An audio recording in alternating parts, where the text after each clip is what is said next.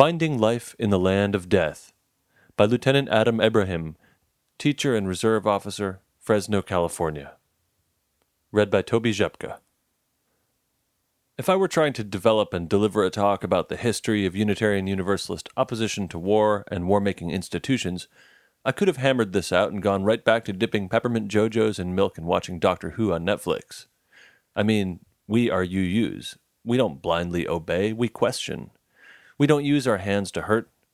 We use our hands to create and heal. We don't seek and destroy. We search and explore. We only march if we're carrying tubas or protest signs, and our hair and habits of dress are very far out of regulation. Unitarian is to military as peace is to conflict, as compassion is to aggression, as eros is to thanatos. But that wasn't the task my minister gave me. My task was to reflect on my experiences in the military through the lens of my UU principles. In effect, nothing less than the reconciliation of the two aspects of myself I have yet to reconcile.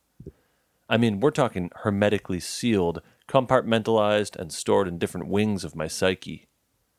Needless to say, this task sent me on an oscillating cycle of research and reflection, trying to unravel a psychological box of tangled Christmas tree lights and then array them and try to figure out why and when they blink like they do. But to do this, you're going to need some background information. Uh-oh, you're thinking, this is going to take a while. Please don't start with your birth. Please don't start with your birth. I was born at home in a little bungalow with Joni Mitchell playing in the background. I was raised by very warm, very progressive parents. I wanted for naught. We recycled in the 80s before it was cool, explored the Sierra Mountains, drove around in VW vans, and ate just truly awful peanut butter and jelly sandwiches made from uncountable grain bread, adhesive peanut butter, and no sugar-added fruit spread. I was surrounded by community and extended family. I was wrapped in love and the life-giving spirit. But from an early age, thanatos, the impulse toward death, was clearly extant. When I was a toddler, all I wanted to wear was a diaper and my grandfather's World War II Army helmet. I was rough and tumble. I made weapons out of everything. I fashioned bows and arrows from bamboo, lashed pocket knives to broomsticks, honed butter knives into throwing knives. I deconstructed fishing poles into foils. I stuck needles through the red-feathered bottle brush seed buds to make blow darts. You name it, I weaponized it. And once my grandfather bought me a BB gun, the die was cast.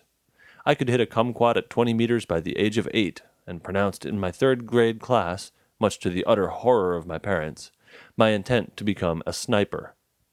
So that's the first piece of why, even while warmly enveloped in progressive values, love, and life, thanatos was present and a part of me. On to the second bit, a little less clear. At UC Berkeley in 2000, I took a class called Controlling Processes, taught by Laura Nader, Ralph Nader's sister, and by some humorous and wonderful twist of master schedule fate, the location of the class was at the Haas School of Business. Before class one day, I heard 3 young business students discussing an assignment that gave them a model career progression within a fictitious company and asked them to make decisions about when it would be most efficient to get married and have 2 children. I understood the assignment was about intent and planning within a context of incentives, but the idea that given a condition of freedom, one would even consider exercising that calculus and cold constraint over some of the most beautiful, transcendent, and poetic of human experiences deeply repulsed me. This was not the cause of my delinking from the normal progression of things, but a window into why my thinking prevented me from ever accepting the way things should be done. I had a really good plan for law school. My grades were great. But by the time I graduated from Berkeley, I wanted to go somewhere far away, and I had no use for sensible decision-making. And so I went from Berkeley to Cairo and Cairo to Dubai, wandering and exploring under the banner of work and education, but really just rejoicing and anguishing in the tides of eros and thanatos, in the wash of composed inquiry and nihilistic frenzy. Studying with professors who ended up later having a hand in a revolution, but also wandering through the city of the dead at night in Cairo, through the crumbled mosques and mausoleums, and then watching the sunrise at Al-Azhar Park as the ripple of the call to prayer spread across the Islamic sector.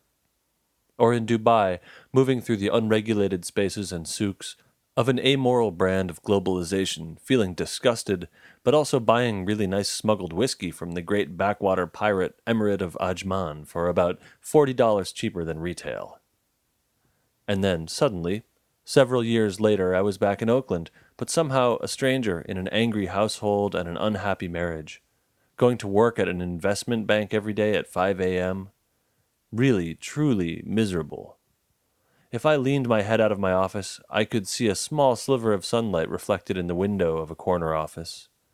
The specter of Thanatos was not present in an exciting way, but was rather sort of advancing incrementally across my ceiling and truly threatening my life from within. That same cold logic of shoulds that had repulsed me that day outside of class had somehow asserted itself, and I got married because I felt I should, and I went to work at the investment bank because I felt I should. But then the weight of shoulds reached a breaking point and I left. Or, as we say in the Army, I popped smoke. I filed for divorce, applied to graduate school, and was accepted and drove east to Washington University in St. Louis, founded by William Greenleaf Eliot, the first Unitarian minister west of the Mississippi, and also T.S. Eliot's grandfather.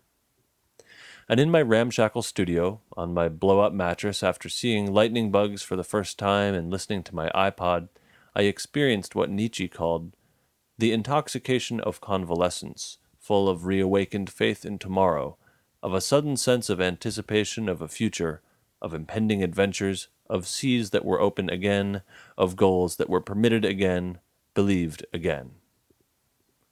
I was free, and so I joined the army. Why? Because of Thanatos. Because I had a lot of school debt, which was a byproduct of having no use for sensible decision-making. Because I wanted to be a more able version of myself. Because it didn't make sense in the traditional progress of things. Because it appealed to me as an ascetic conquering of a self that I recognized had become too wild. Because I needed to atone. Because I saw a huge body of experiences, rituals, symbols, rites, struggles, skills, and credentials that I wanted. Even though I passionately disagree with the use of military intervention as a tool of empire, with the dehumanization and othering of whole nations and cultures, with the immoral calculus of drones, with the prioritization of war over education, even in light of it all, I wanted the experience. I needed the experience. And so I signed up, swore in, and was packed on a bus to Fort Leonard Wood, Missouri, for 15 weeks of combined basic and advanced training as a combat engineer. My head was shaved, and my world was turned inside out. We were smoked constantly, which means being the beneficiary of what the Army calls corrective physical training. I'll give you an example. Our drill sergeant's favorite was to call a formation in the middle of the night, lock us in a room, turn up the heater, and make us do what is known as front-back goes, cycling between push-ups, sit-ups, and running in place, in shorts, t-shirts, and flip-flops. Pretty soon, it's a hot, painful, slippery mess, and all the while they flip the lights on and off and yell through a bullhorn, "Pain is weakness leaving your body, privates!" This would go on for hours. I lost 30 pounds that summer. We woke up at 4 and went to sleep at midnight because, as they like to remind us, the Army only requires we give you 4 hours of sleep per day, and it does not require it be consecutive. We had 2 minutes to eat and could not lift our eyes from the tray.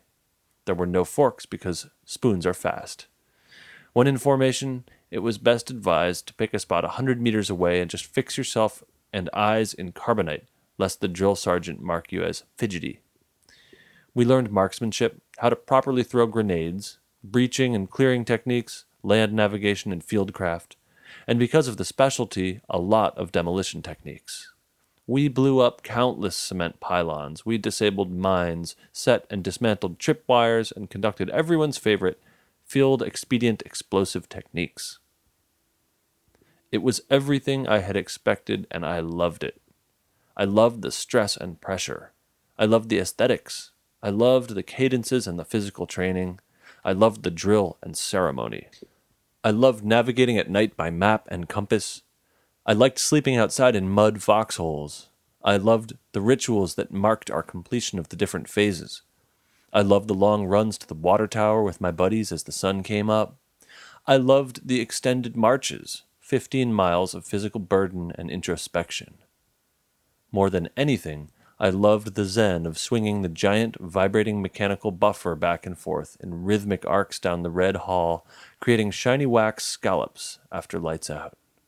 I was totally and utterly at peace. But, as transformative as it was for me, the process had a far more profound effect on those around me. Most of the recruits, called warriors until they finished basic training, were young African American and Caucasian boys from every urban and rural pocket of poverty all across America. Many of them came from utterly hopeless situations.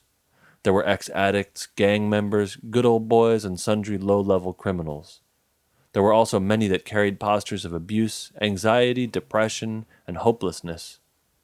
And throughout the course of the initial training, friendships formed across racial and class lines, behaviors were corrected, group identification set in, a new values-based vocabulary was methodically stitched into moral fabrics.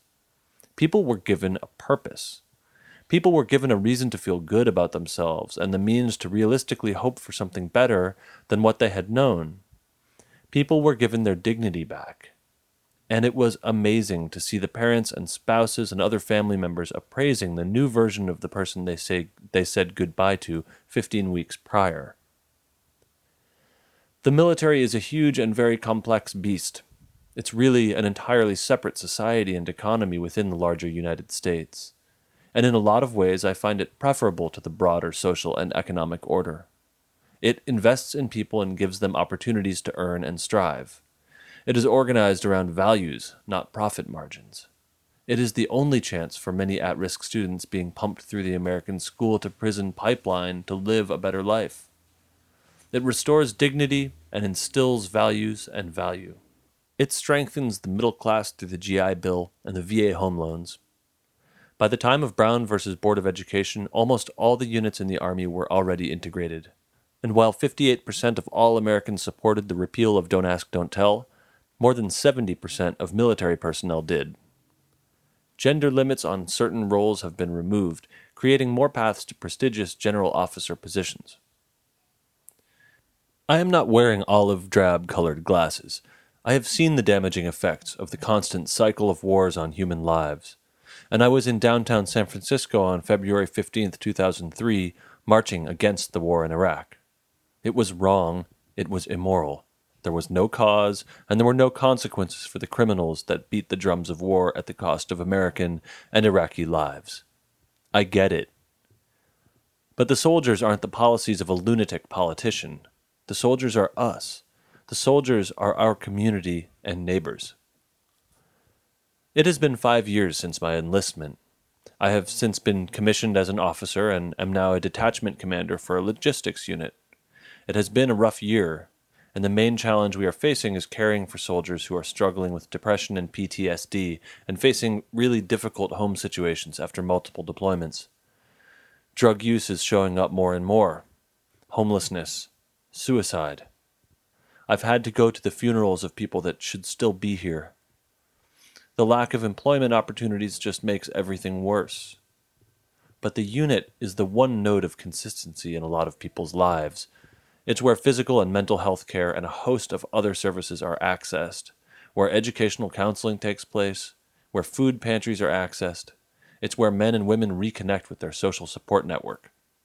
It's often the steadiest stream of income for young reserve soldiers, the best thing they have going, and the one thing that keeps them from sliding back into the maw. It takes up all of my free time, and I am nowhere near compensated for the hours I put in. But I feel proud and honored to be able to serve my people. The military sucks sometimes, but then it's great. It takes from you, but then it gives back.